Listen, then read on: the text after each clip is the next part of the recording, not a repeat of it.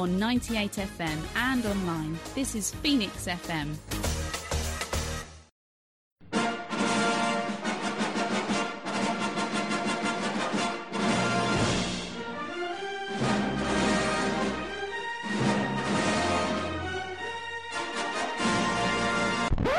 Oh my God, I can't believe it. What we've got here is failure to communicate.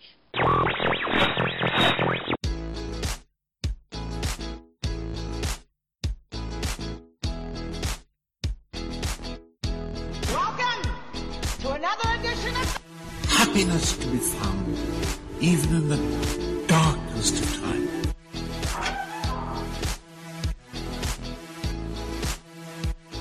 That system probably contains a new data encryption algorithm. You'll never get in there.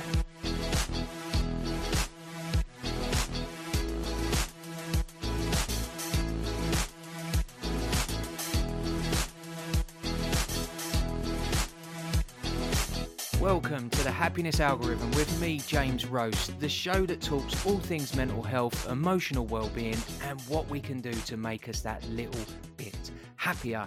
Now, I've got an absolutely jam-packed show for you today because the guest I have for you is a very special guest, and we've got so much to talk about that we're going to be splitting this over 2 shows. So it's double delight for you. But let me tell you a little bit about my guest. So he is a world record-breaking explorer. He's an endurance athlete and a speaker. He believes that through the outdoors we can change lives. His mission is to re-wild humans. To date, he's covered almost 2,000 miles on foot in the polar regions, spending more than 26,000 hours in isolation. 26,000 hours. If you believe Gladwell's 10,000 hour rule, that makes him a master of remote hostile environments. At the age of 14, my guest was part of a team that swam the English Channel. Before turning 17, he'd swum the length of Lake Zurich. He'd swum and circumnavigated Barbados and New York's Manhattan Island. And during this time, my guest was actually ranked number 1 in the world, in the UK, for tetrathlon. At the age of 19, my guest completed the world's longest fully unsupported polar journey, 1,374 miles on foot, a feat described by Sir Ranulph Fiennes, the world's greatest living explorer, as genuinely groundbreaking. Since then, my guest's expeditions have included the archipelago of Antarctica, cycling across Europe, climbing unnamed peaks, driving northwest Africa, and sailing the southern Atlantic and Pacific Oceans. My guest has guided over 350 people of all ages in the Amazon rainforest, the Indian subcontinent, Greenland ice cap, and Svalbard, the Svalbard region. In September 2016, my guest completed a second world first, 66 days in a kayak crossing the ferocious North Atlantic Ocean from Greenland to Scotland. The purpose, you ask? To test the theory that Inuits may have made this same journey in 1700 AD. Now, my guest is he's doing more and more, and his new project later this year demands a return to sub-40 temperatures. This is the Dark Ice Project, a pivotal barometer to the health of our planet. More is known about the surface of the moon than the Arctic Ocean in winter, and decisions affecting our planet's future rely heavily on new data collected firsthand by my guest and his team while surviving in a sunless Arctic winter. The gathering of original evidence and the opportunity to share his own experience motivates my guest to inspire others to embrace our natural world. Not everyone needs to tackle the world's most hostile environments for an adventure. Everyone has their own Everest. And my guest hopes to encourage people to understand that adventures will give them something that nobody else can. Please give a massive happiness algorithm welcome to Mr. George Bullard, explorer. George, how are you doing? James, good morning. I'm very well indeed. Thank you. Thank you very much for having me on. That introduction, I think, was hugely inflammatory, and it is just me. I'm just George, and thanks very much for having me on. It's great. Well, to be I'm here. delighted to have you on the show, and as I say, we've spoken a lot off air, and it's evident that actually, I think that you're very modest and humble in your dilution of the introduction, because you have scoured and you have achieved and you have accomplished and overcome some incredible feats, which we will explore during today's show. Well, in fact, delighted to let the listeners know, but this will be spread over 2 shows, because you have overcome and explored so much of the planet, and will continue to do so. So it's only fair that we don't rob the listeners of some of those stories, and we do spread this over 2 shows. But for the listeners, George, give them a little bit of a background. On top of the introduction there, of who you are and sort of what you do, as it were. Totally, man. It's I guess firstly, what I'd like to say is that doing this sort of thing takes an incredibly small brain. So before anyone thinks that I have biceps the size of Berlin and rippling abs and a brain bigger than Bournemouth, I don't. A lot of this takes a lot of persistence, a lot of sort of monotony, and hence it's important to have a small brain to get through some of this stuff. But as you say, I mean, I'm so pleased to be on here, because I so passionately believe in the power of the outdoors, especially when it comes to searching for I guess happiness and the ultimate contentment. I think that's a lovely phrase to remind ourselves that we aren't seeking to be a happier version of ourselves. We're seeking a contentment where we are happy with ourselves in our current state. And I passionately believe, as you rightly said, in the power of the outdoors to bring us that sense of contentment, that sense of fulfillment, that sense of happiness, I guess, in our current skins. And I think it would be remiss of me not to mention really how I've got into this adventure world, how I have I guess funded it. I think probably would be an important question. So as you rightly pointed out, it started when I was a very young boy. And I think it even started before I was 14. And I think actually it starts with everyone before they're 14. So as children, picture this little story with me. As children, remember back to when you were a kid, and maybe you might have kids yourself, and they're curious, they're inquisitive, they have a sense of wanderlust, an energy that leads them to be to leave no stone unturned. They have an energy to climb every tree and pull on every chair and pull on everything that's on the work surface, and sometimes it goes badly wrong, and other times they end up learning something about themselves. And it really, I think, the basis of why I do all this stuff and why I love it and why I'm now extremely passionate about the power of it is I have basically clung on to that curiosity. I've clung on to that inquisitive nature that we all have as kids. And I think that through some point in growing up, it's rationalized out of us. And suddenly we become people who, get on the tube every day and go into or commute into work, in the car, on the tube, on public transport. We plug in our headphones, we plug in our radios, and we put a grumpy face on, and we're going to the office. And I totally understand. I've been there and I've gone through that, and it does make me grumpy. But I still was clung on to that inquisitive nature, which has led me into this path and led me to cling on to every single adventure I possibly could. And it's. Some people say it's an addiction, and maybe I do need to get some help for it, but I'm very open about my adventures. I don't sort of necessarily hide it away. And a problem shared is a problem halved.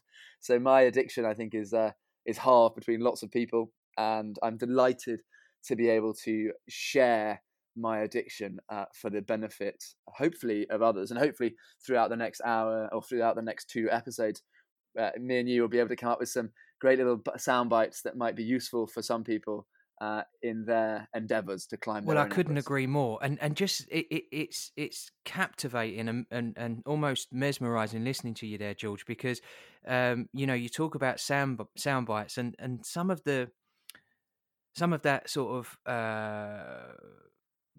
speech that you just gave there was really interesting because the curiousness and the exploration and the inquisitive nature of the child mind is something that I completely agree with. I think that we we are all built to explore and grow and evolve as creatures, and the more we're learning, the richer our life is. And what you said around it's rationalized out of us, I think is a really interesting concept. When we talk about behavioral conditioning and the expectations of society, I think that they align in some way. I think that sometimes there is this part that we end up narrowing our field of vision when it comes to that exploration, because of the environment around us, and then it makes me wonder whether there is this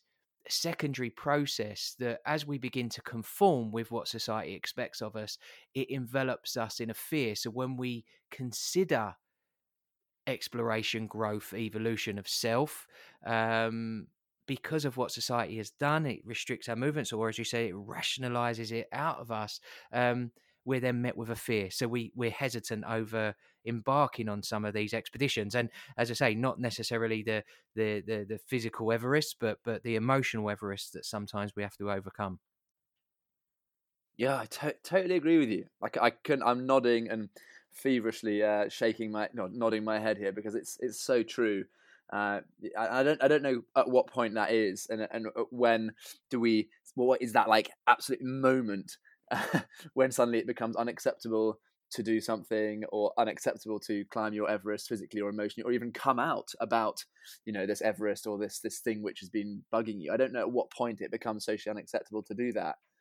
But there is suddenly a point as when you're young, when you're growing up, that suddenly you don't run around the house naked because it's not the thing we do.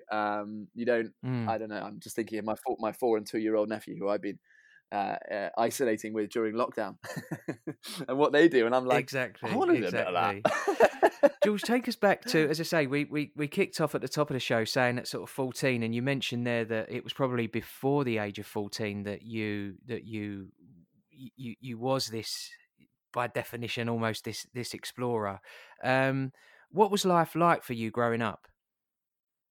Life for me growing up was, I think, inspired. Of course, there was super hard things. There were moments at school where my friends or my students weren't all that nice to me.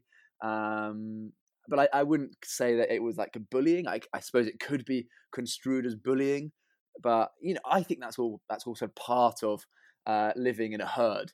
We are a herd species, and I don't think I was like rigorously bullied as a kid, but I was always keen on the outdoors. I loved my swimming. I loved nature, and I was always a bit taller, and a bit ganglier than everyone else. And but equally, I don't think I was necessarily bullied. And so I will stand by the fact that I think I lived an inspired childhood. I grew up in. My parents moved around quite a lot because of my dad's work. So we lived out in the States when I was sort of first born. I don't remember much of that, although I'm constantly reminded about the fact that I had a poo in my neighbour's garden, in my neighbour's pool. I ran away one day and just had a poo in her pool, which was weird. Sorry about that. I'm not sure why that came up, but it did. And then we moved back to the UK. Well, it's all part of the adventure. Yeah, I think it is. But luckily we got on very well with our neighbour, and she seemed to see the funny side of my poo. But I never did it again too much. But then we moved back to the UK, and really then we've been based in Norfolk in East Anglia, which is amazing. We are blessed with a bit of space up here, so we're not sort of crammed in with high-rise buildings in Norfolk. We're very fortunate to be able to live with a bit of space around us and lovely countryside walks and things like that. And I grew up with how do I describe it? In an environment where saying yes was encouraged. My parents, bar a few things, have really stood behind everything that I've suggested I might do. And for me, I think for everyone actually, that's an incredibly powerful thing, just to have a set of parents who are very supportive of what you do. They are almost like that positive foundation off which to build. And I think that's extremely valuable and never to be underestimated, really, from the perspective of a kid growing up, having that really positive foundation. So they were very supportive of me. They were never, my parents never, even when I was climbing the highest trees. And, I think if you listed out the risk assessments and listed out all the risks that I've taken, I think it would probably be encyclopedic in length. But my parents were, I guess, relaxed around those risks. Sort of. I wouldn't say they were cavalier, but being able to take those risks and not being told initially, don't climb that tree, it's dangerous. They said, okay, well, climb the tree. I'll be here, and if you sort of make sure they gave me a good guidebook, if you like, as to how to climb the tree, instead of saying don't climb the tree, it's dangerous. So with my guidebook, which my parents gave me, I could then climb a tree and manage the risks as I went. A dynamic risk assessment that they all say that comes up quite a lot in my work. Constantly dynamically risk assessing everything. That's way more fun. That's less bureaucracy. And with that guidebook, I was then able to take some risks. And of course, I failed. One day, I never forget, I was with my brother actually, and we were climbing trees in a cow field. And I came up with the genius plan that I would like to ride a cow. Not a joke. I would like to ride a cow. And, well, hold the phone. And I thought, well, I'll risk assess this. It's, okay, how am I going to get the cows close? Is it going to work? I was like, of course it's going to work. How don't you worry about that? So I thought, right, the only way to ride a cow is to swing onto it, like I've seen Clint Eastwood do on sort of cowboy films, And so I got a bit of rope and I strung it up onto the lowest branch, and then I called. The cows were quite interested in what we were doing, so they would come close, and this rope was to get over their initial distance, which I had to cover to get close, because the cows weren't beneath the tree; they were like 5 yards away. So, had my rope up in the tree, and cows came within 5 yards. They were sort of sniffing at the lower branches of the tree, and I thought, right, now go. Anyway, so I leapt out of the tree, holding onto the rope, swinging towards the cows. Anyway, I didn't quite do my measurements correctly, and I picked up a bit of rope that was too long. So I effectively just jumped out of the tree, and before the rope managed to catch my fall, I'd hit the ground, and I broke my skull. I don't remember anything about it. I apparently stumbled home. My brother ran home, obviously, because I was completely gone. I can't remember anything. I was apparently stumbling around. My mother called the ambulance, and I was taken straight into A&E. And it turned out that I'd done some pretty serious damage to my head. And I had serious damage enough that I had to learn to read and write again at the age of 4 or 5, somewhere in there. So, not all of these good stories end happily ever after, but I think they're all part of growing up. So, as I said, my parents gave me that really good guidebook to, saying yes to things, really embracing, believing in yourself, but also being able to know where your limits are. That's that wonderful phrase that T.S. Eliot said, which he said in one of his poems: only those who risk going too far can possibly find out how much they can risk. And I think that's really important, because we all like to live within our comfort zones, but actually inside that comfort zone, you're never going to know what you're capable of without risking a little bit more. And of course, for example, let's take that climbing the tree analogy. I look at that branch, I'm like, oh, is that branch thick enough? Is that branch too rotten? Can I stand on it? Okay, let's hold on with my 2 hands, try it. It doesn't work, right? Now I know that risk is too much. and then you can apply that to lots of different things. So that's really the aura and the environment which I grew up in, a really positive one where I was encouraged to do stuff, encouraged to be independent, encouraged to take risks. And it's probably upon those foundations which led me into I might even call it a career, if I may be so fortunate, a career that I'm in today. And it is one hell of a career as well. That, you know, some of the adventures that you have been on.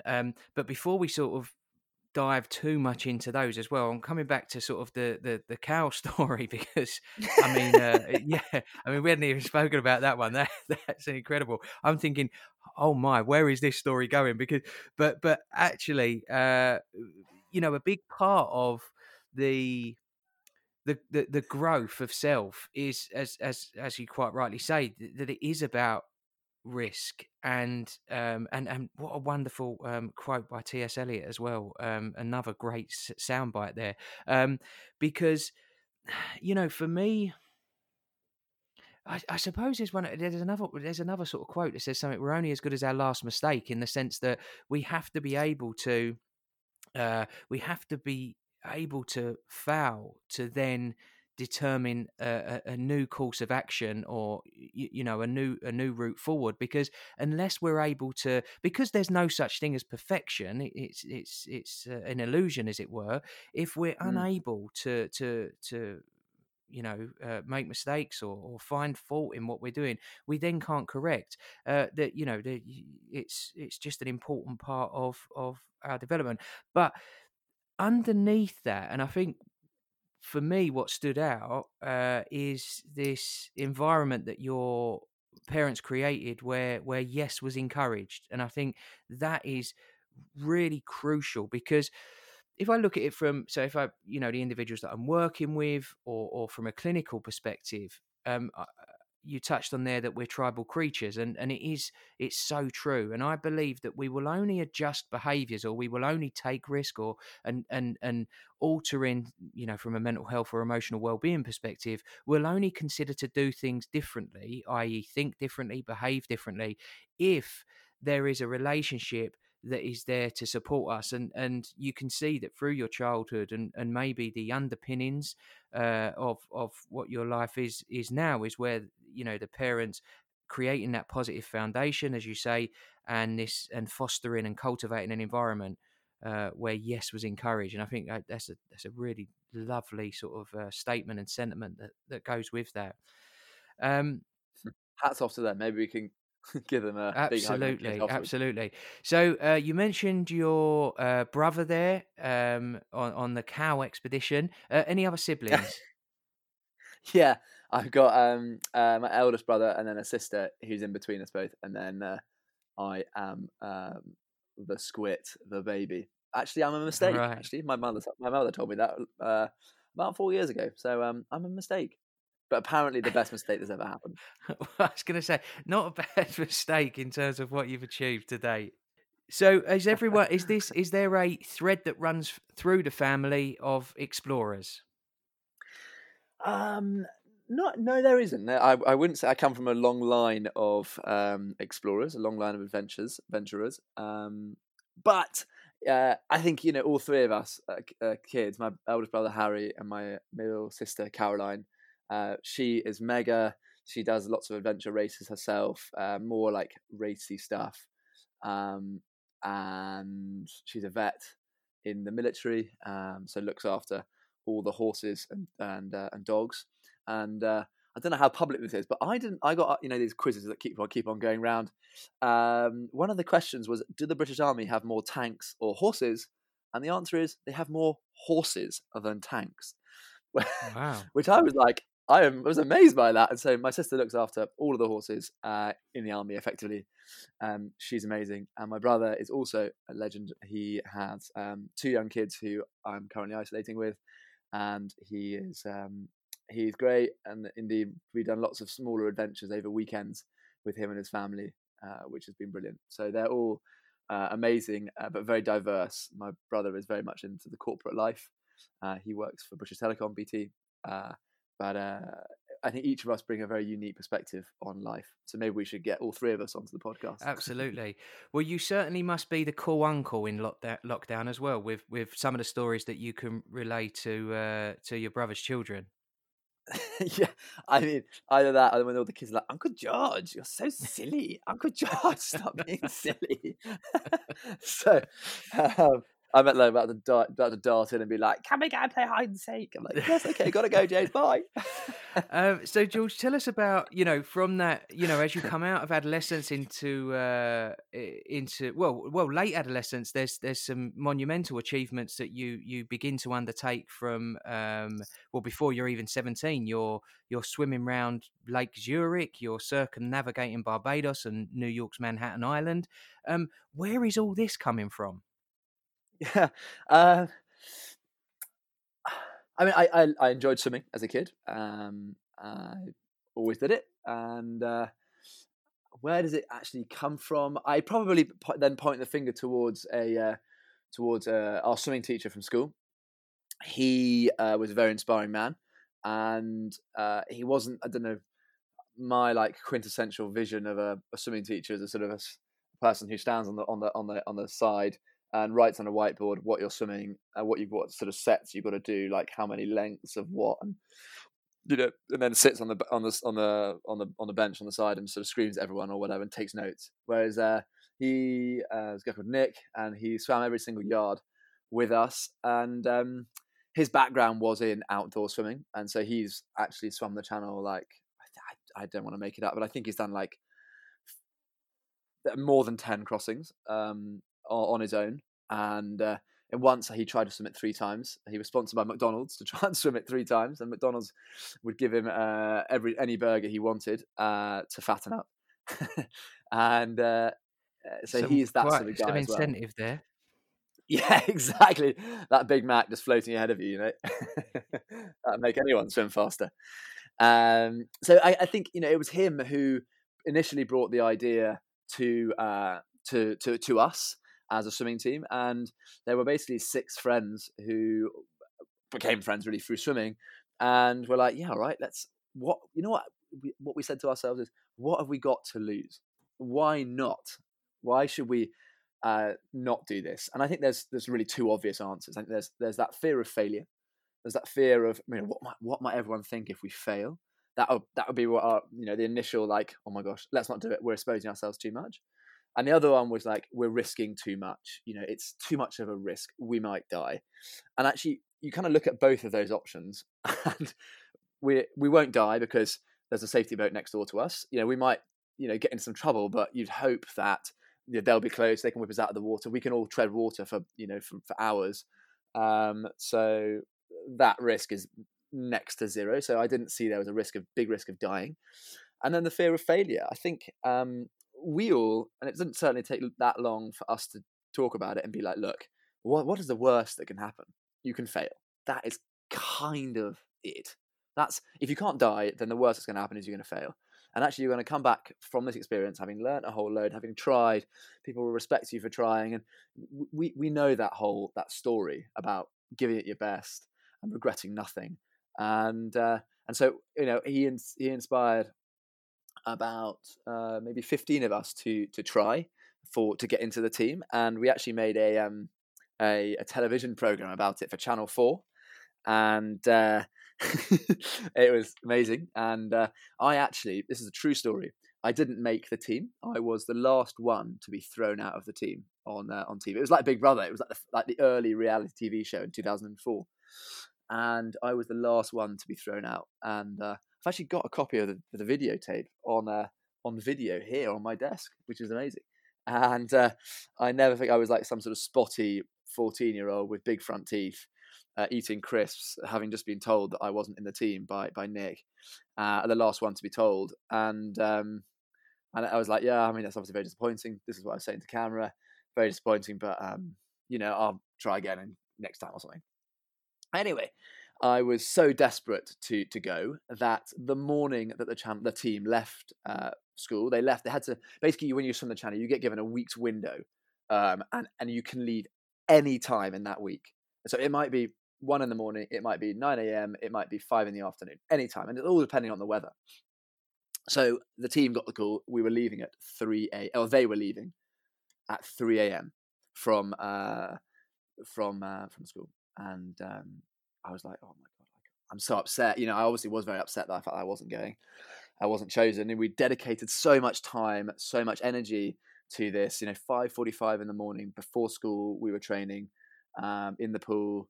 Then I'd go and have breakfast, do school, and play maybe some other sport in the afternoon, and then in the evening we would train again at 6 till 7. So there was a lot of miles we were putting in, and that was, that takes a lot out of you as a kid, especially when you need your sleep as a teenager.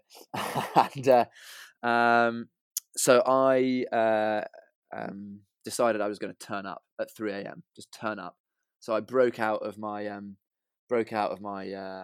boarding house and went to the meeting place where they are meeting. And fortunately enough, one of the team had just done his A-levels, just succeeded getting, whatever his grades were. And he was a young 17-year-old guy and went out and got drunk the night before. He was due to swim the channel. And so Nick chucked him off the team. And there was a spare place. And of course, so I turned up at 3 a.m. in the morning, broke out, totally illegal. And Nick then was like, at this meeting point, he said, look, this guy can't come because he went out last night and got drunk. Do you want to come? And it was actually middle of our exams. And I had a maths exam that day. I'll never forget it. And he was like, well, if you go back and chat to your housemaster now at 3 a.m. in the morning, you can. And he said, yes, you can come. So I ran back to the house, broke back in, and then woke my housemaster up, and I was like, small problem. I've got a maths exam today, but I've just been asked to go and swim the channel. This is a once in a lifetime opportunity, possibly twice. This is a rare opportunity. Can I go? And he scratched his head and sort of wiped the sleep dust out of his eyes, and he's like, oh, well, I suppose it's a yes.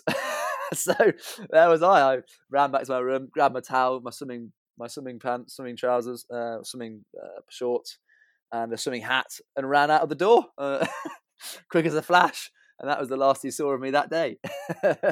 And that is 10 hours. That is truly incredible.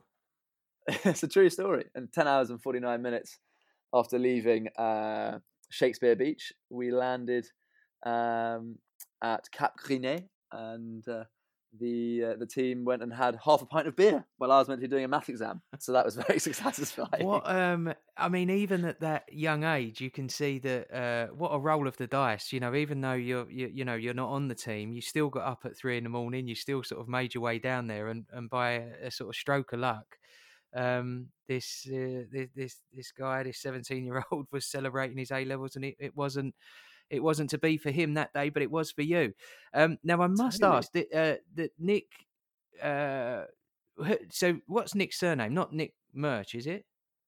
No, it's called Nick Adams. Because there's another Nick who's an icon with in terms of distance swimming as well, who I've spoken to in the past. A previous show I had a cross-channel swimmer on. There was another Nick who he kept mentioning as well, but there must be two iconic Nicks in the world of distance swimming out there. So it's a small world, James. It's a small world. So if your other guest was mentioning Nick, it probably is the same Nick. I mean, he's a bastion of the channel swimming in the UK. Genuinely, he's sort of he is the Nick.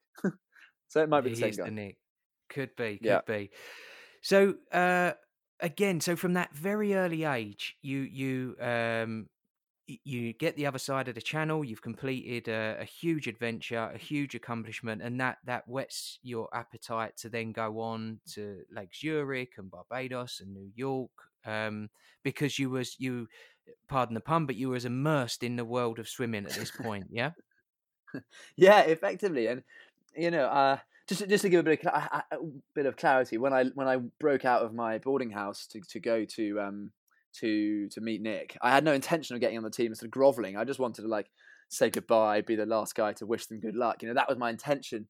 And of course, then, as you say, unless you roll the dice, you're never going to get a 6. And of course, that day happened to be my 6. And so then once we'd sort of done that, and I'd come back. I can't remember whether I had to sit my math exam or not in the end, but hopefully not. I can't remember. We then, as you said, like dampened our appetite. We had dipped our toe in this puddle, which we all got an immense amount of satisfaction out of, and it's for a pretty simple reason. And just to give a bit of illustration, I'm sure a lot of people, almost everyone who's watched our show, has in the past asked a young person, "What did you do with your weekend? What did you do yesterday?" And in my experience, a lot of kids, they're like, "Oh, nothing really. I was at home."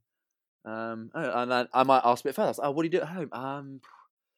Played a computer game, watched TV. That's about it, really. Went for a bike ride with some mates.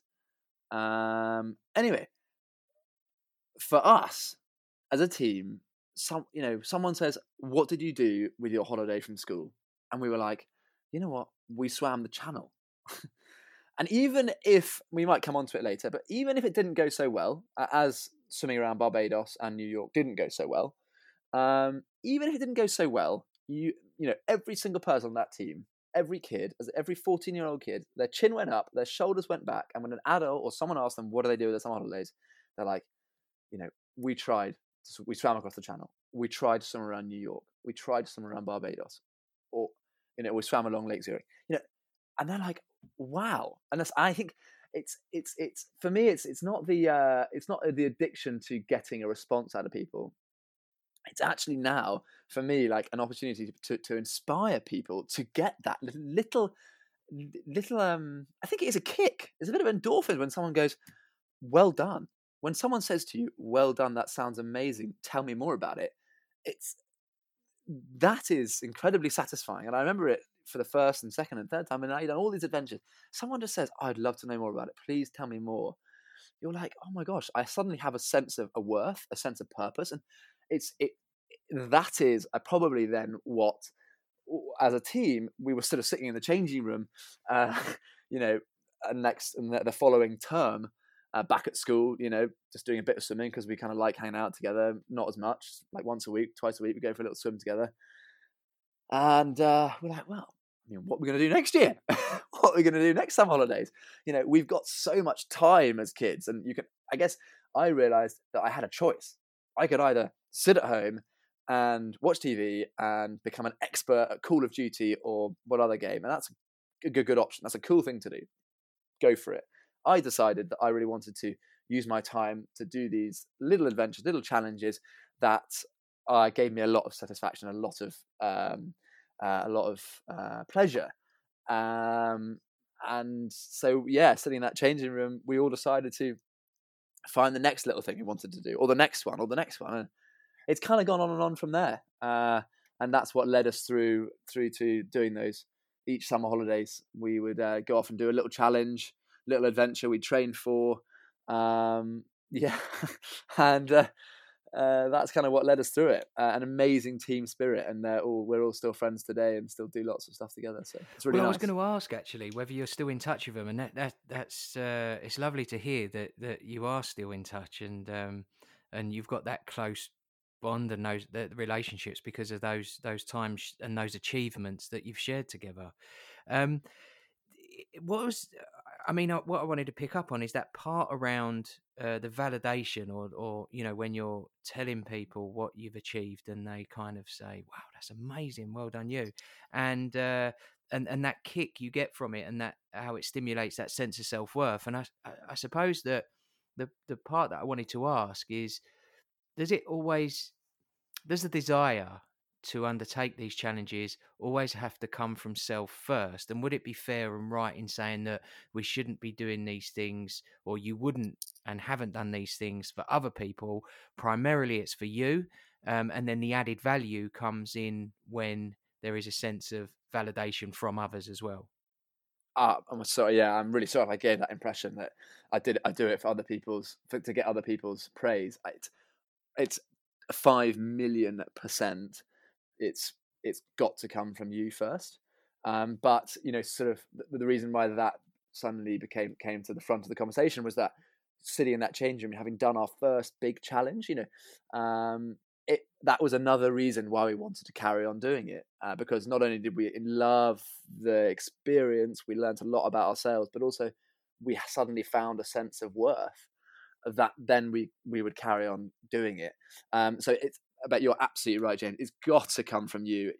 I think if you're forever in search of praise from other people, it'll be a long, long, long, long slog, and actually it won't really end up in much of a final destination, if you like, because it's just impossible to know, or impossible to really be happy with yourself, because it's got to come from you 100%. Yeah, totally true. Right. And I didn't, it was only not, it wasn't suggesting that you had lent it that way. I think it was that point of saying for people that actually, it's crucial for any, I often I use the phrase healthy selfishness, that selfishness has a bad reputation in our culture. Listeners to the show have heard me talk about this before, so apologies in advance for those that have heard it. But healthy selfishness is about prioritizing self. It's the Mother Teresa approach in terms of she would feed herself first before she fed the poor. But because selfishness has a bad reputation in our culture, we often neglect the phrase selfishness and see it as always being negative. But actually there are two sides to every coin: healthy selfishness and unhealthy selfishness. And unhealthy selfishness is sort of actions at the expense of others, whereas healthy selfishness is prioritizing self. And whenever we are embarking on our own Everest, whenever we're looking to undertake challenges, we're making sure that it is for us primarily, and then from a sense of self-worth perspective, and to pick up on your point, it's true. If we break down worth, if we break down that sense of value, the fact that we are tribal and social creatures, that worth is made up of four key constituents, and that's whether we feel understood, taken seriously, respected and listened to, and we can only stimulate those constituents through others, and so absolutely what we get is that double hit. Not only have we undertook and achieved a monumental task or adventure that that you've embarked on in the past, but then the validation coming from others thereafter applies that secondary layer, which I think is the part that maximizes the return, if you will. But it's great. Now the contrast to some of your early adventures to some of the more recent adventures, we've got through those adolescent years, the school years, team in respect of the swims, etc. But then we've also got this period of time. Well, actually, if we collate the hours, over 26,000 hours in isolation as well. So not only you undertaking challenges and adventures as a team, you've also got these long, huge periods of time where you've operated in isolation. It's probably worth clarifying there that I am all about team, and that team, that element of shared memories has never changed. So even though we've been in isolation, especially on the bigger trips, I've always gone with one or two people, and this next trip is actually with two others, so there'll be three of us in total. And I think that is just so important. And the reason I think it's important is a fewfold. I think that sharing those experiences, sharing an experience with someone, just makes it much more powerful and much more long lasting. It'll go on forever, because you can forever pick up the phone and be like, "Hey, mate, you remember that time? God, wasn't it great? But aren't we lucky to have X, Y, and Z?" And that is it's amazing to be able to do that. And it hasn't got to be anything. It can be any Everest you're looking to climb, anything you're looking to do. You can, if you share it with someone, they can relate to it. That's kind of the first thing. Well, I was going to say, and I think that carries over in all areas. And again, and as we said at the top of the show, and you've mentioned here that it's not about the the physical Everest that we climb. It's how we define the Everest, and whether that's from an emotional or mental health perspective, as I say, or from the physical world. The sharing is so crucial. You know, we know that talking therapies are the richness that comes from those enables change. As we said before, what underpins that change is the safety and security of the relationship. If we go back to your earlier life, it's that positive foundation that your parents provided. And almost if we look at those core trace base elements of what relationship are, it has to be that positive foundation, doesn't it? And that sharing process. So for people that are in crisis or in distress, being able to talk and share it with others surely has to be that starting point.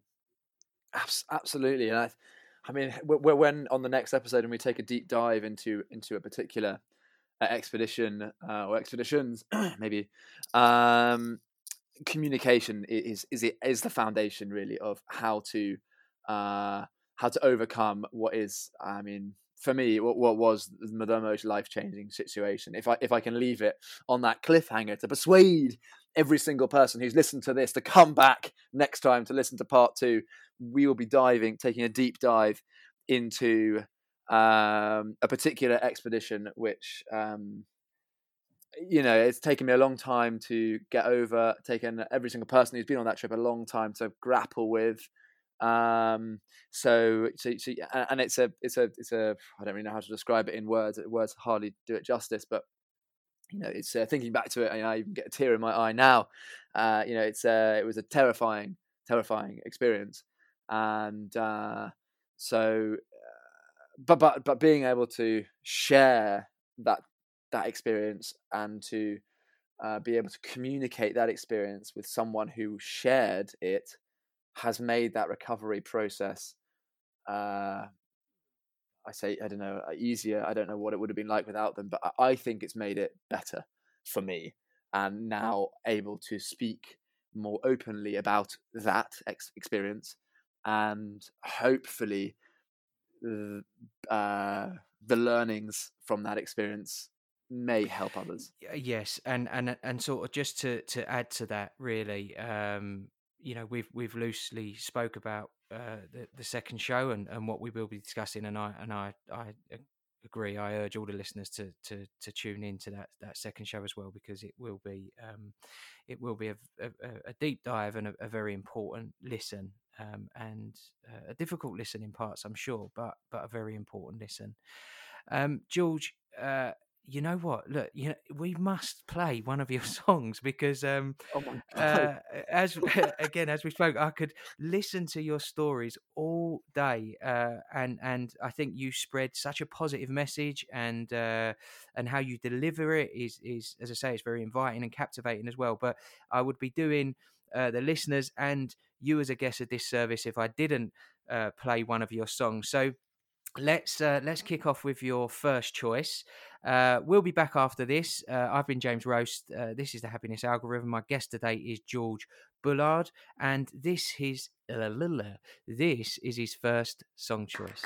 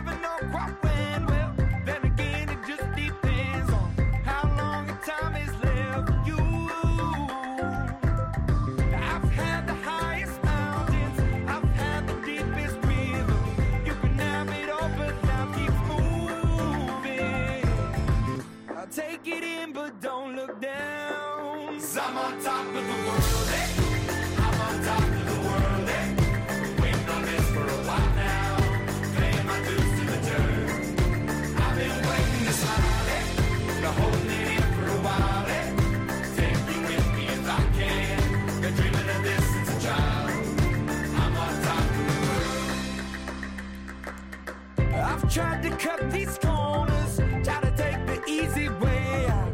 I kept on falling short of something I could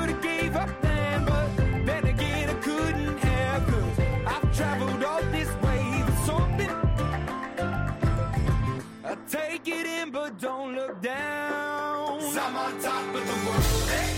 I'm on top of the world, hey. Been waiting on this for a while now. Paying my dues to the dirt. I've been waiting to smile, hey.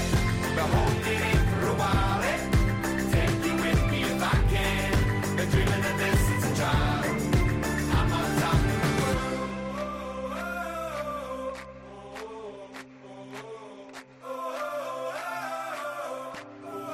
'Cause I'm on top of the world, hey. I'm on top of the world, hey. Waiting on this for a while now. Paying my dues to the dirt. I've been waiting to smile, hey. Been holding it in for a while, hey. Take me with me if I can. Been dreaming of this since a child. And I know it's hard when you're falling down and it's a long way up and you make it round, but get up now, get up now. And I know it's hard when you're falling down and it's a long way up and you make it round, but get up now, get up now. 'Cause I'm on top of the world, hey. I'm on top of the world, hey. Waiting on this for a while now. Paying my dues to the dirt. I've been waiting this long, hey. Hold me down for a while, hey. Take you with me if I can. Dreaming of this since a child. I'm on top of the world.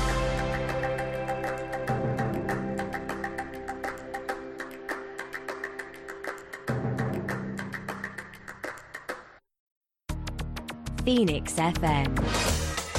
Welcome back to the Happiness Algorithm with me, James Roast. That was the Imagine Dragons, On Top of the World, and it was my guest, George Bullard's first song choice. George, what a great song that was. Oh, man, I was literally dancing on the ceiling. You should have seen me, honestly. I think I had too many coffees this morning, but God, that was a good song. So very apt as well. Very, very apt. 100%. I don't know why, but music's, for me, it's very, especially those sort of songs, are so empowering, and I'm generally very emotional this morning. I've got a little bit of water in the old eye, just out of happiness, the happiness water, I call it. Jesus Christ, woo! Happy day, baby. Well, we like happiness water. We do when the eyes are leaking for happiness. Yeah. George, I suppose I should ask. Music is such an important part of the show. I always, as you know, I always ask my guests to pick 2 to 3 songs per show because I feel that it adds to the narrative.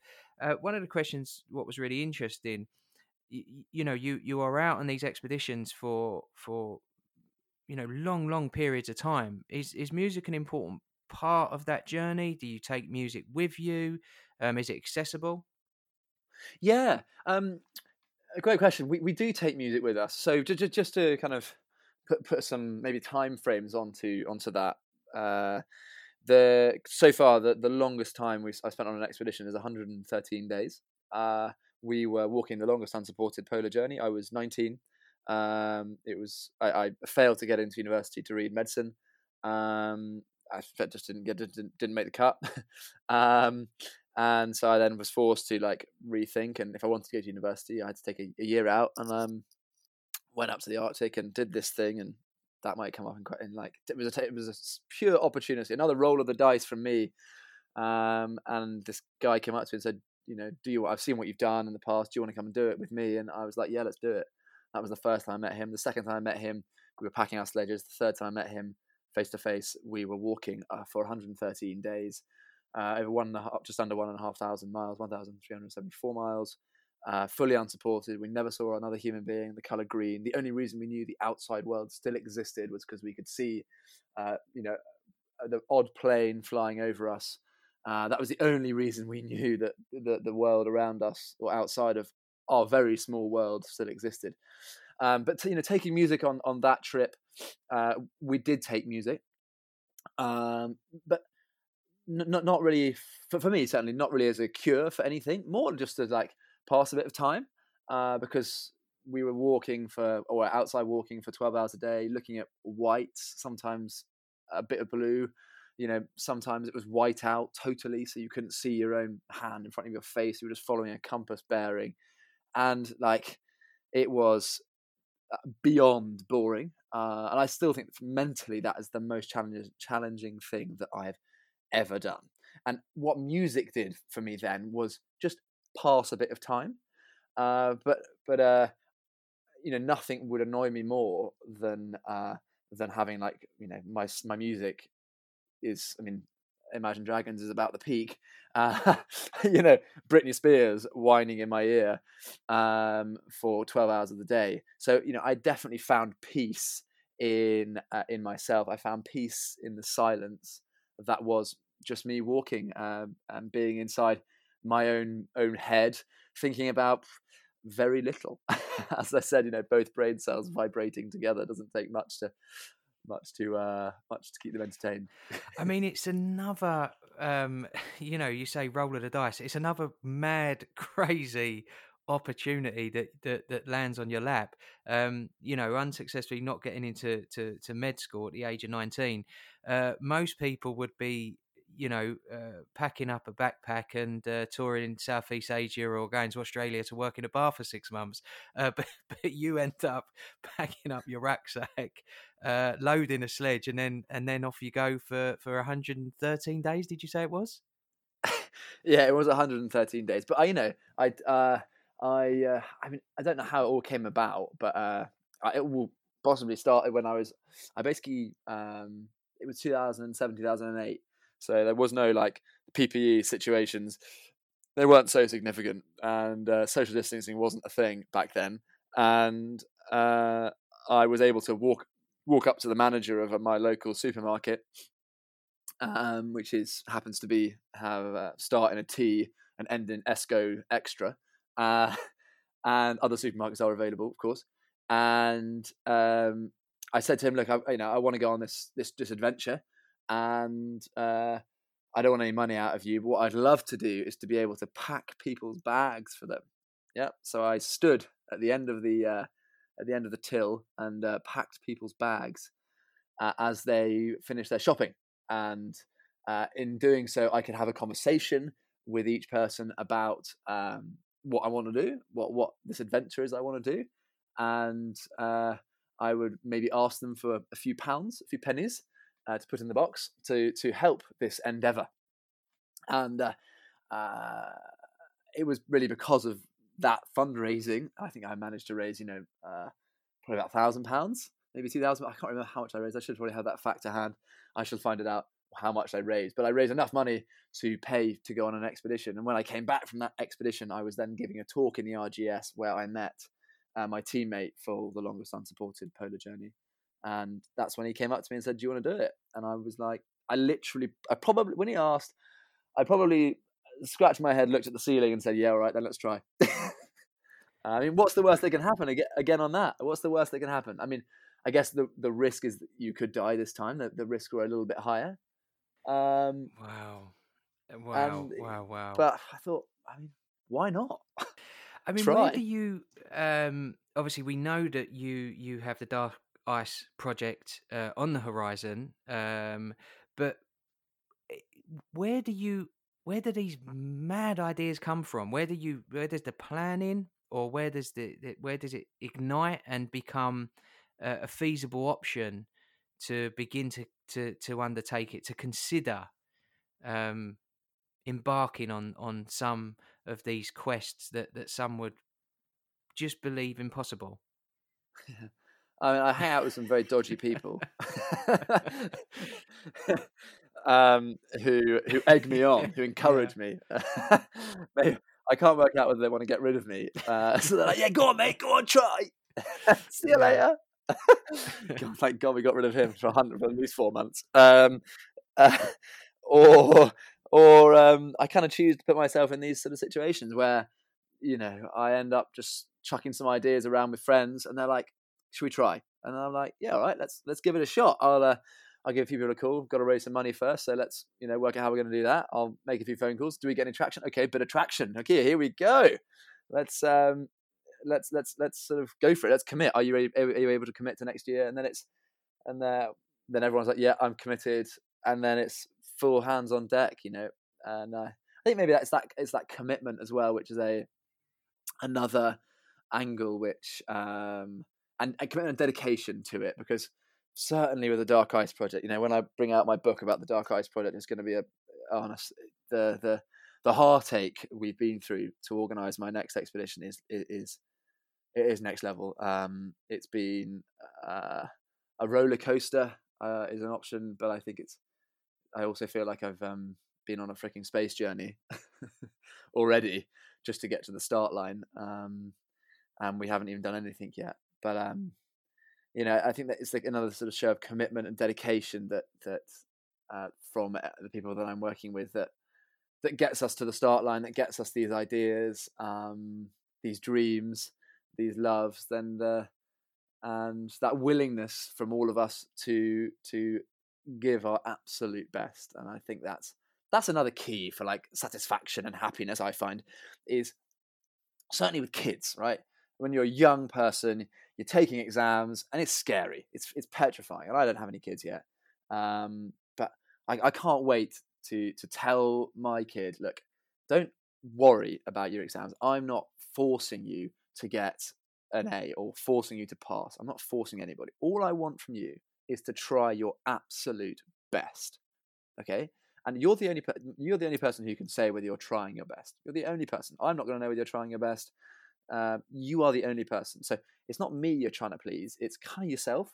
It is yourself. And so just try your absolute best. If you fail, it doesn't matter. You have tried. But if you don't try and you fail, you'll end up regretting that you didn't try in the first place. That's kind of like my part of my message in organising these expeditions and coming up with these mad, harebrained ideas. But you've just got to try, give it 100%. And when someone says no, but you still think there's a glimmer of hope, go for it. Try it. Yeah. Well, if we don't, as you say, if we don't try, we never know. And the sort of the emotion, if we encapsulate it in and around regret, can be much harder to hold or find space for than processing the clean emotion around failure. And like we said before, failure is through any adversity, through any sort of unsuccessful attempt, there's always an opportunity to learn, and learning enables us to grow and evolve as well. And I think it's wonderful approach, and I don't want to sort of do it disservice by saying it's a very positive outlook to have, because I think that does dilute it somewhat. But trying our best and just attempting is great. Is a great message to share. Yeah, but you also got to be quite careful there, James, because again, it's only yourself that you're trying to please. But if the herd says to me, for example, look, try your best, but if you fail, don't worry, you've learnt a lot. But the only person who's going to know whether you've tried your hardest is you. And if you then if you kind of retire, but retire admirably upon the basis that everyone's going to be like, well done, you tried, actually that is not like, that doesn't give you, because you're the only person you're trying to do this for, it doesn't give you that sense of fulfillment, because you've quit early, because you know that everyone else is going to think good of you because you've tried. So even when you're trying, you've still got to just keep trying your hardest, so that if you do fail and someone says, don't worry, you tried your hardest, I can be total honesty, I can be like, yeah, I tried my hardest, I was just too rubbish to succeed. But and then you can make light of that failure. But if someone taps you on the back and said you try your hardest, and deep down you didn't try your hardest, deep down you knew you quit a bit early because you knew you'd fall into that safety net of everyone thinking you tried your hardest, I think still that feeling is pretty hollow in yourself. And that is the only person you're doing it for, let's be honest, is yourself, your own skin, your own head. Yes. So where I feel like I am. I'm sort of listening and taking it in, and I suppose the question that forms is this something that we can cultivate within ourselves? Is it a skill set that we can organically learn, or is it innate? Is it part of our genetic makeup? Do you think that actually we all have the ability to push ourselves, that will to drive forward? Or do you think some people have it, Some people don't. It's sort of nature versus Yeah. nurture. It's a difficult one, and I, you know what, I truth be told, I don't know. I probably would maybe even flip that question back to you, having maybe more experience in this respect. But if I had to like stab it in the dark, so to speak, I would probably say I would probably. So I think it's a bit of both. I think some people, are able to push themselves a bit harder. Some people are able to keep going for a bit longer, and that's just a simple, like, kind of physiological thing. But some people are more determined. Some people will give up sooner and give that. Oh my, it's so difficult. I don't know. But then some people are innately more relaxed. Some people are not more relaxed, but some people are innately content with not trying their hardest. Which, if they're content, then that's fine. That's amazing. And I think it's a totally individual thing. That's probably where my penny is going to fall. It's a totally individual thing, and you need to do what makes you happy. And I think, again, it's like a bit like testing that branch. We spoke about at the beginning. Is that branch okay? No, I fell off. Let's not touch that branch again. If you fail at something and you think you gave your hardest, but you get that feeling, that sense that you didn't give your hardest, well, then that next time you can give a bit more. And then eventually you get to a moment where, like, you really have tried your hardest. You've tried every single route, and you've reached your own personal pinnacle. You've reached your personal risk profile, sort of thing. And actually, for you, you've done it. You've reached that Zen state where you have achieved that satisfaction, right? But for someone else, that might be somewhere different. So I think what can be taught is the skill set that goes behind it. But where you end up on that scale, that sliding scale of determination, let's call it, or commitment, let's call it, is very different. But as long as wherever you dedicate yourself to, or wherever you commit yourself up until whatever point that is on that scale, as long as you can be content with that in yourself, that you've tried your hardest, then you're good, right? Because then you're content in yourself. Is that a good answer? Maybe. I What do you think think, James? I think it is a good answer. I was going to say I think that's a fair answer, but no, I'm going to go further than that, and I'm going to say it's a very good answer. I did sort of put you on the spot with that question, and that was perhaps a little unfair of me, because I tend to agree. I think it's a combination of both. I think there's elements of nature and nurture. I think in part that there will be some that are genetically predispositioned to be able to stretch further in certain areas. However, the complex nature of the environments that we are brought up in, I think, adds to that as well. But equally, we do have an opportunity to learn these skills in varying depths and forms. And so when we think about, you touched on earlier, sort of commitment and dedication and satisfaction and pleasure, the part that I suppose the common theme or thread that runs through all of those is self. We've got to understand self, and you touched on that in the sense that we've got to understand the internal narrative. We've got to be able to know where the metric or the measure is in terms of our limitations, and then be able to pay more or particular attention to that, to work on that area. So I think that the opportunity of growth comes from internal observation, and I think that we can only begin to amplify or bring into greater focus the internal landscape by putting ourselves in these challenging situations. And if we look again, if we say from a mental health perspective, because we said this is why I think it's wonderful to have you on the show, because we've got yourself that have scaled and overcome and taken on these challenges and accomplished these challenges physically as well as emotionally, but we can draw accurate comparisons to people that are struggling emotionally and psychologically as well. And I think what I often see is that when we are in a period of adversity, there is the many individuals that are struggling tend to adopt a behavior around avoidance, and that's understandable because the brain will always want to seek out comfort. It will want to move away from discomfort, and so therefore what is leading them into crisis, or what is challenging for them, is there is an internal friction.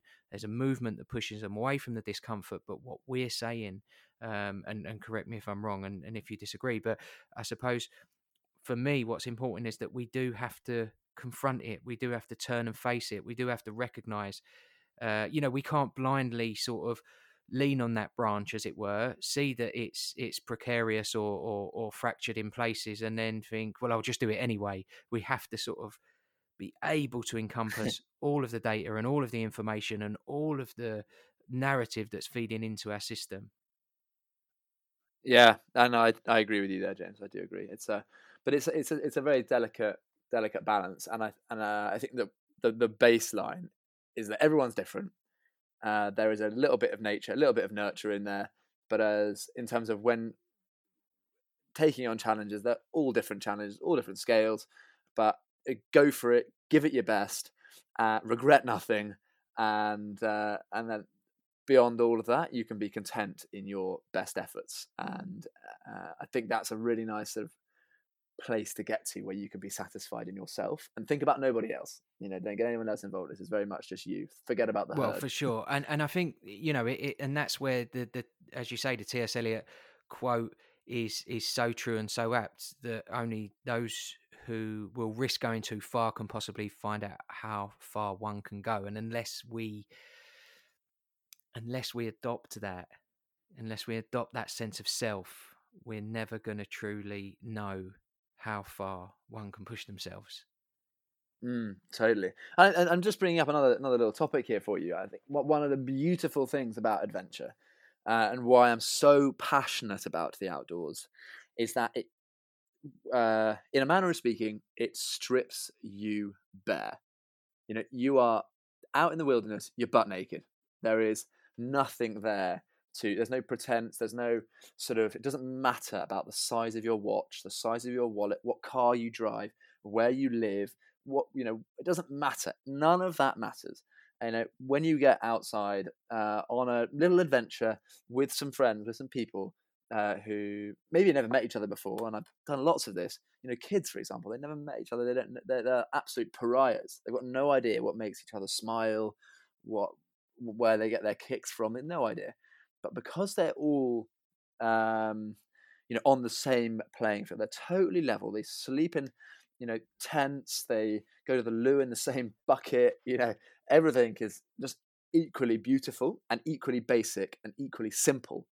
They they're able just to be themselves and not hide behind pretenses of a big watch and a status symbols of wealth and of macho-ness, if you like. That's one of the beautiful things I found about the outdoors. Just as a complete interlude there, I just suddenly popped into one of my brain cells, and I just thought I had to share it. No, well, I'm pleased you did, and you know what? It's funny because obviously psychology and the way we are as creatures has always fascinated me from when I was young, really, and on that subject, or on that sort of topic that you spoke about there, I always remember being in secondary school, and for me, secondary school, for any child, I think, traversing that secondary school period is a difficult one. It's a minefield. It's really challenging, and it's the dawn of where we begin to see, from a developmental perspective, we start to see society begin to squeeze and mold children. And we know, listen, I think when I went through secondary school, it was much easier than what children are going through now. With the dawn of and the age of social media that we live in, the expectation, and developmentally, it is this period of transition where they are becoming more of an independent self. So it's about who we are, where we're going, what we stand for. And that's how society then begins to manipulate our natural development with regards to the watches or the clothes or the scents or the boyfriends and the girlfriends and so on and so forth. And what stands out for me is I remember going to outdoor pursuits week in secondary school, and I think many schools do these. And rock climbing, potholing, abseiling, kayaking, canoeing, and so on and so forth. I must have been, I don't know, maybe 12 at the time, 12, 13. And I remember distinctly, and I still tell the story to many people now, that you're absolutely right, because already the social dynamics of groups were beginning to form in secondary school, as they do. And it always felt unnatural or awkward for me to see this division between people. I was never comfortable with it. But taking this bunch of children that are still children out of the school environment, plopping them into a dormitory where they, as you quite rightly say, had to work together, sleep together, etc., work together in all of these outdoor pursuits, it neutralized all of that social grouping. And for me, and it's, as I say, I can still remember it, 20 odd years later, the balance that it created in this group of kids that 5 or 6 days previous was completely out of balance. And it's a wonderful, wonderful thing to see. And you're right. I think that I wish the world was able to adopt more or similar principles to that, but we do live in this world that we're currently in, and it is a bit bent out of shape sometimes, but hey, this is what we have to do. But I suppose it's then finding our people. It's finding like-minded people that are going to add value to our life, that share similar values, or that we feel can add value to our existence, and that collaboration or camaraderie or that relationship is where the special moments come from. Yeah, absolutely. And for me, that's certainly what is found in this sort of outdoor people, and people who are passionate about the outdoors. That's certainly, I feel like I've found my place, and having that long-term vision, just to rewild a single human, keeps me getting up in the morning, and it's not sort of the short-term focuses. It's actually the long-term, lifelong missions that you would never even begin to be able to manage. I'm never going to be able to rewild humans, but if I can just keep doing that, that's kind of what keeps inspiring me to do this, and hopefully eventually one person will choose to spend a little more time outside, sitting beneath a tree, not on their phone, not on social media, and just being happy with doing nothing. I think that's a very nice thought. So if I can do that, then that's what keeps me going, keeps me inspired, keeps me impassioned. Well, I'm sure life. You have, and I'm sure you will continue to do so. And I agree. I think the more people can re-engage with nature, the more they can sort of put that phone down and just embrace the present moment, the richer they become. So, George, we must go to your second choice, your second song choice of your first show, as it were, and it's another belter of a song. So stick with us here on the Happiness Algorithm. I'm James Roast. My guest today is George Bullard, and this is his second song choice.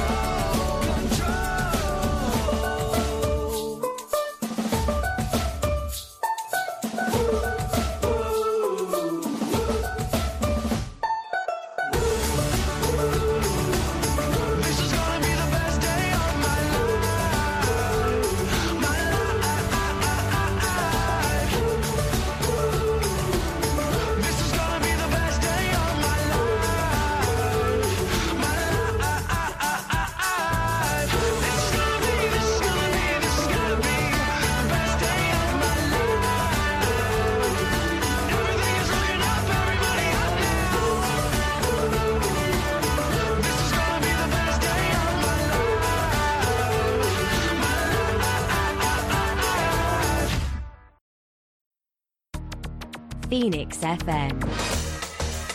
Welcome back to the Happiness Algorithm with me, James Roast. That was American Authors, The Best Day of My Life. That was my guest, George Bullard's second song choice of his first show. George, another great song there. Oh my God, if I wasn't dancing on the ceiling before, I'm now dancing on the rooftops. That was epic. It really was. It really was. Now we're into the final part of show one, sadly. But don't cry. Because George is coming back for a second show. Because as you can hear and as you're listening, there is so much to talk about. We could probably fill about 10 shows, George, to be honest with you. You'll be very bored by the end I of don't know, me and you will be having a great time. Yeah, at least me and you will be. So look, I probably wouldn't be able to say my mum to listen. Well, listen, we before that break we spoke about nature, rewilding humans, putting our phones down, and being present. Tell me a little bit more about why being present is important to you. Well, it's I think from doing expeditions and doing adventures, right? Being present is absolutely key. You know, the length of some things, the exposure, the vulnerability of putting yourself out there, both physically, emotionally, mentally. It's incredibly difficult to manage. So picture this story with me, if you may, briefly.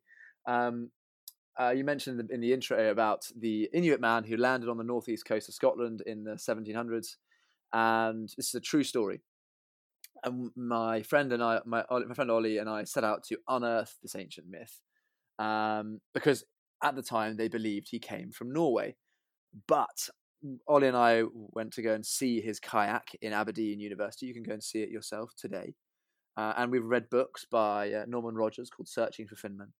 And basically they believed he came from Norway, but because his kayak and his paddle and the hunting gear that he was carrying when he landed on the north coast of Scotland in 1728 was not from Norway, it was actually from Greenland. So we set out to prove that he could have paddled the entire way from Greenland to Scotland across the ferocious North Atlantic Ocean. And just to give you a bit of a feel for the waves, the ocean, and the size of the place, obviously flying from the UK to you fly over Greenland about 3 hours into the flight, so it's 3 hours worth of flight time. Maybe that's something you can relate to. It was 2,200 nautical miles ish, and so it was.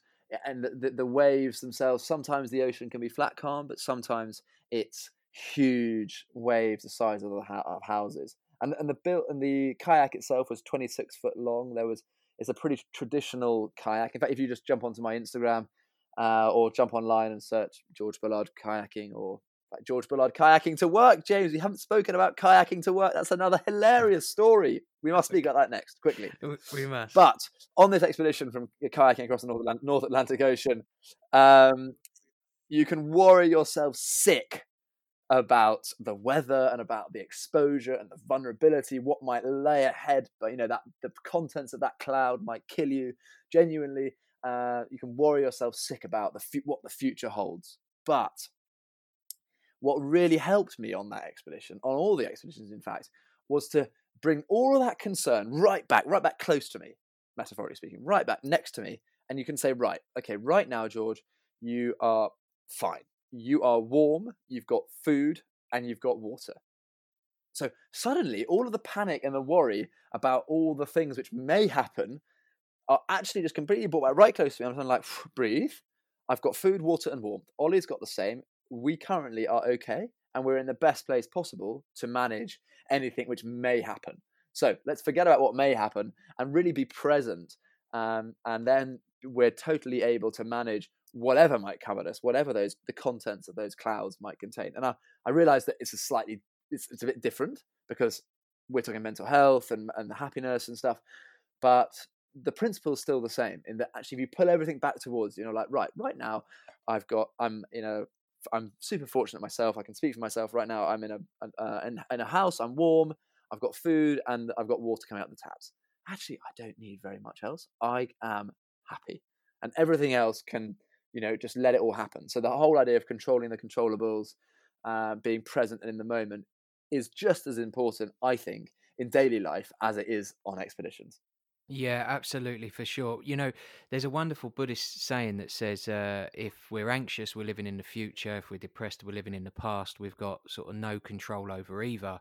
And it's about being in the present. That's where our control lies. So if we've got that that sense of presence of mind in that moment, then we're giving ourselves the best chance to adjust. But yeah, worrying about what may be is going to consume and neurologically fatigue us much quicker than we need to really, and particularly on expeditions or in real life as well. Yeah, totally. So listen, we mustn't get away from kayaking to work then. What is kayaking to work? Oh my God. Jeez, man. So a little story for you. So I was working in the city. I got a job in the city of London and about to take on this kayaking journey. And of course, my job started at very early in the morning, like 7 o'clock in the morning, and finished late at night. So I had zero time to train.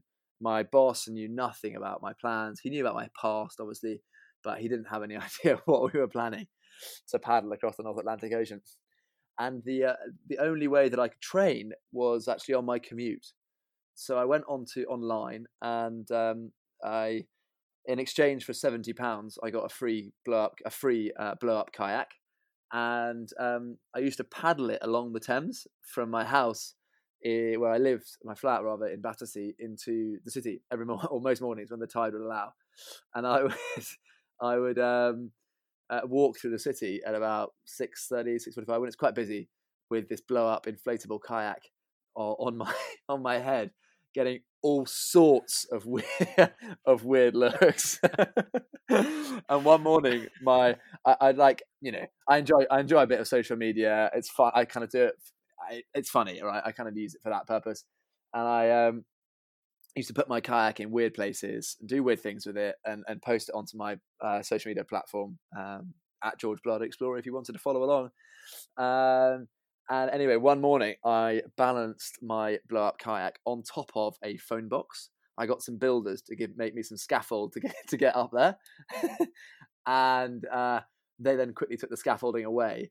And just as they took the scaffolding away, my boss walks past the bottom of the phone box. No way. He's like, George, what on earth are you doing up there? Anyway, so he took a picture, and I was like, oh, can you send that to me? Would that be okay? Anyway, that was the beginning of the end of my time in working in London. But at least you was getting your training in for the expedition. Yeah, exactly, and it was fun. It was sort of just putting a different spin on commuting. And James, before we end, if I may, I'd love to speak about what I'm doing now. Is that possible? Absolutely, yes. Because what I wanted to do, I'd like you to the close of this show. One, I want to talk about what you're doing now, and also to share your social media handles and websites, etc., for the listeners to be able to begin to connect with you, follow you, and to read more about you in anticipation for show 2 as well. So share away and let us know what you're doing and some of those social media handles. Oh, nice one. Thanks, James. So, I mean, what I'm doing now is really exciting. And as you said right at the beginning, just to sort of bring it all back to where we started, my mission is to rewild humans. And I do that through basically 3 key pillars for me. The first one is inspire. So I love doing big expeditions, which we spent the last few minutes speaking about why I do them and all that sort of good stuff. And so that is my aim there, is to inspire people to climb their own Everest. The second pillar for me is engage, and I effectively give talks, so to schools, businesses, youth groups, anyone who wants to, hear about the expeditions. We can make a talk into more focused around well-being in the workplace or mental health, or even just straight up inspiration and all that. So giving talks is something which I love doing. I run a company. I started a company a couple of years ago called I Go Adventures, and we are all about curating real adventure with purpose. And if you jump onto the internet and type in George Bullard or I Go or whatever, it'll come up. But this actually, for those people who are listening and they're thinking, hang on a minute. One, they probably they might have already switched off, but if they want to, they've got this far and they've persisted. They've persisted this far with me and you, James. Then they might be keen enough to go on an adventure, and they might be thinking, how do I do it? And if they want to do it, then iGo is a great way, a supported way to go on your own with family in small groups, or however it works for you, on a little adventure. We organise these adventure weekends or adventure weeks with purpose all over the world. So you can go and do dolphin surveys in the Azores. You can go and do brown bear, grizzly bear, wolf surveys in Romania, or you can stay closer to home in the UK. So basically, this is very much not a sales pitch. I just want, if you are interested in adventure, then I'd love you to come on an iGo, because I think you'd love it, and it might be your first step into unlocking the happiness algorithm. And then obviously, I was going to agree with that. I think that I'm sure there are many actually that want to take that step, but as we've mentioned throughout the show, there's an element of fear that prevents them from doing that. But by having you at hand, and iGo being able to alleviate some of that fear, we go back to that sort of. You provide, iGo Adventures provides the positive foundation for them to make that step forward, doesn't it? Yes, James, you totally nailed that. Thank you very much. You should run a podcast. It says iGo, which is cool. There's two more businesses I'm involved in. The first one is a big heritage piece. It's really fun. In 1837, my great-great-great-grandfather started a brewery in Norfolk, and we have since turned it into a distillery. So we produce handcrafted Norfolk gin, which is amazing. It's won lots of awards. It's delicious. Check it out. And then the last one for me is a massive passion project. It's called City Camping. We are putting up campsites, secure campsites for young people in parks and green spaces around our cities, with a view to get people to spend a single night under canvas. It's fun. It's going to be adventurous. They'll learn something, but I hope that they'll choose to come on that. So that's sort of under my engage, and then under the educate tab as well. Kind of educating people about the power of the outdoors, about where their food comes from, how it can affect them. There's so much to it. We can spend another hour and a half talking about it, James. But that's what I'm doing at the moment. If you want to follow along, I'd love it. I'm active on Instagram at George Bullard Explorer. I have a little YouTube channel which I'm curating right now with some rubbish content, but you you can go and have a look at that. The website, georgebullard.co.uk. But yeah, I think probably the best thing is just to go onto a search engine and type in George Bullard and see what rubbish comes up. You might have a good time doing that. Well, there are, as I say, I do urge everybody to follow you on the social medias and to look at your website as well, because there is, I honestly, I don't think you can grasp some of the expeditions that George has done, and some of the visual aspects of that, and the pictures that he's taken as well. They are truly breathtaking. And as I say, and aside from that as well, obviously your other ventures in terms of the Bullard's Gym, which I think is we'd spoken off air about this, I think is such an amazing story, and the historical nature of it, just a wonderful story. For me, City Camping for children and adolescents, massively back and advocate that, because I think this, as we touched on before, that secondary school period, that developmental phase that children and adolescents are going through is a very hectic one. If we can quieten down their brain for periods of time, that gives them opportunity for growth. A lot of the children that I'm working with at the minute obviously are not in school because of the lockdown, and you can see that actually they're beginning to connect with parts of themselves that we hope for. They're beginning to develop that greater sense of self, a greater level of autonomy, and I think it's projects like City Camping that will take that further and may it continue in and get bigger and broader across all areas of the UK. So, George, before we conclude show one, in summary, let me give you a little bit of what I've taken from today's show, and please add to this as well. So, firstly, we've got the three pillars to what you stand for. We've got the inspire, engage, and educate. It's everything that you know, the intrinsic beliefs and values that you stand for, which I think are wonderful values. And really, the essence of the show for me has been about people finding a sense of satisfaction and pleasure in terms of what they do. It's about beginning to harness or cultivate a level of commitment and dedication. We've got this embracing the curiosity and the adventure within all of us, and be inquisitive, and don't allow the world to rationalize that out of us in any way. And the take home message for me, and certainly over the course of this week that I'll be adopting, is really seeing the value in positive foundations. And although I meant to mention this earlier, but I'm pleased we've come back to it, but the positive foundation doesn't necessarily mean that it has to come through childhood, because I think we've all got that opportunity to begin to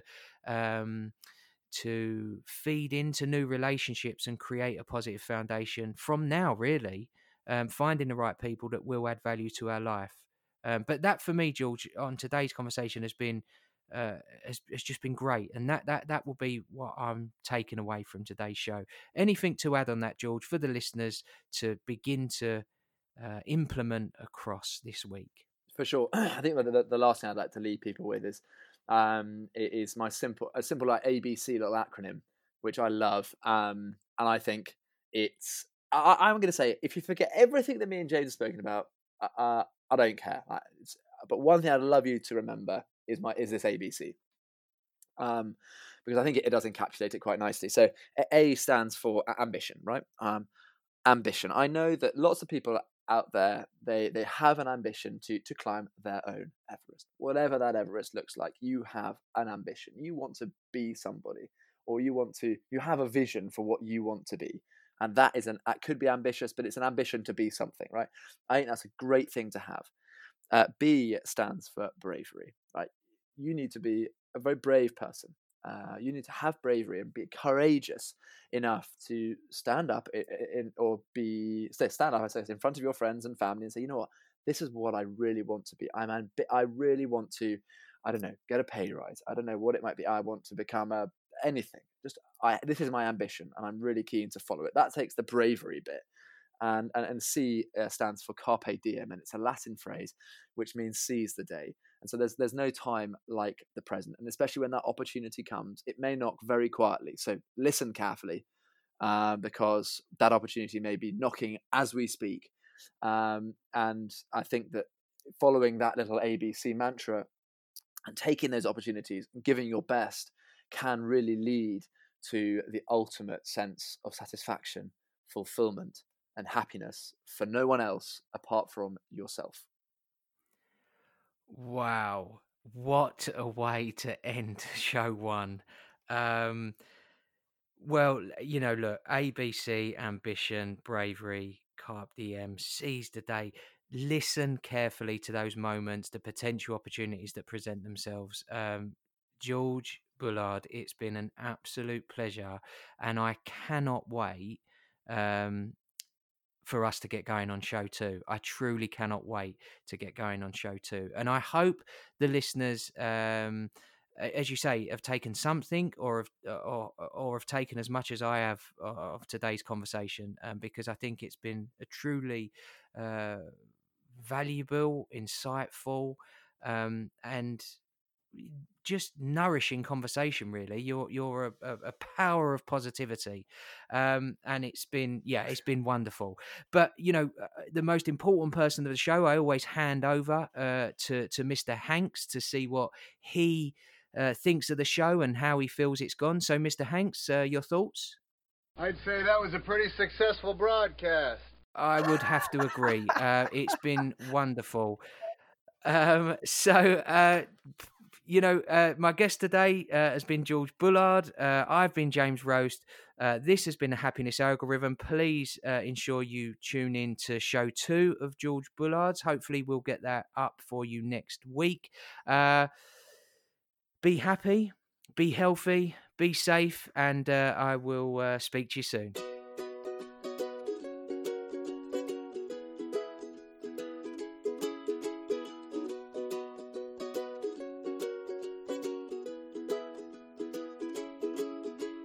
Daisies swaying, free in the breeze. The birds in the trees are singing along with me. I'm just looking for happy. Sunrise lights my smiley face clock, sliding in my socks. I pour my first cup of tea. I'm just looking for happy. If you open your heart, you will see there's a million little opportunities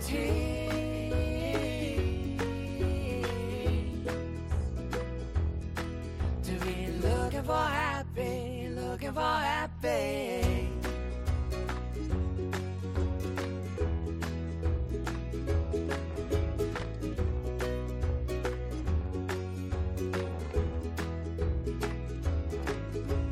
Comfy chair, pages where wizards and knights have magical fights as the rain taps so tepidly.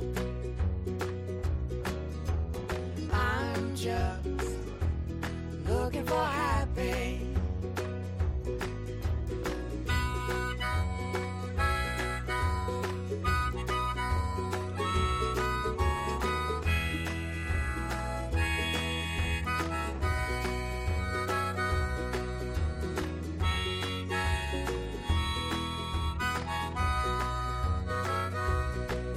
If you open your heart, you will see there's a million little opportunities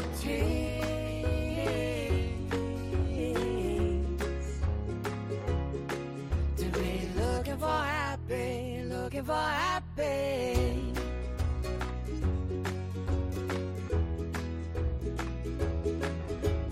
Holding hands, toes in the sand, your head on my shoulder, drinking the moment the sun falls into the sea.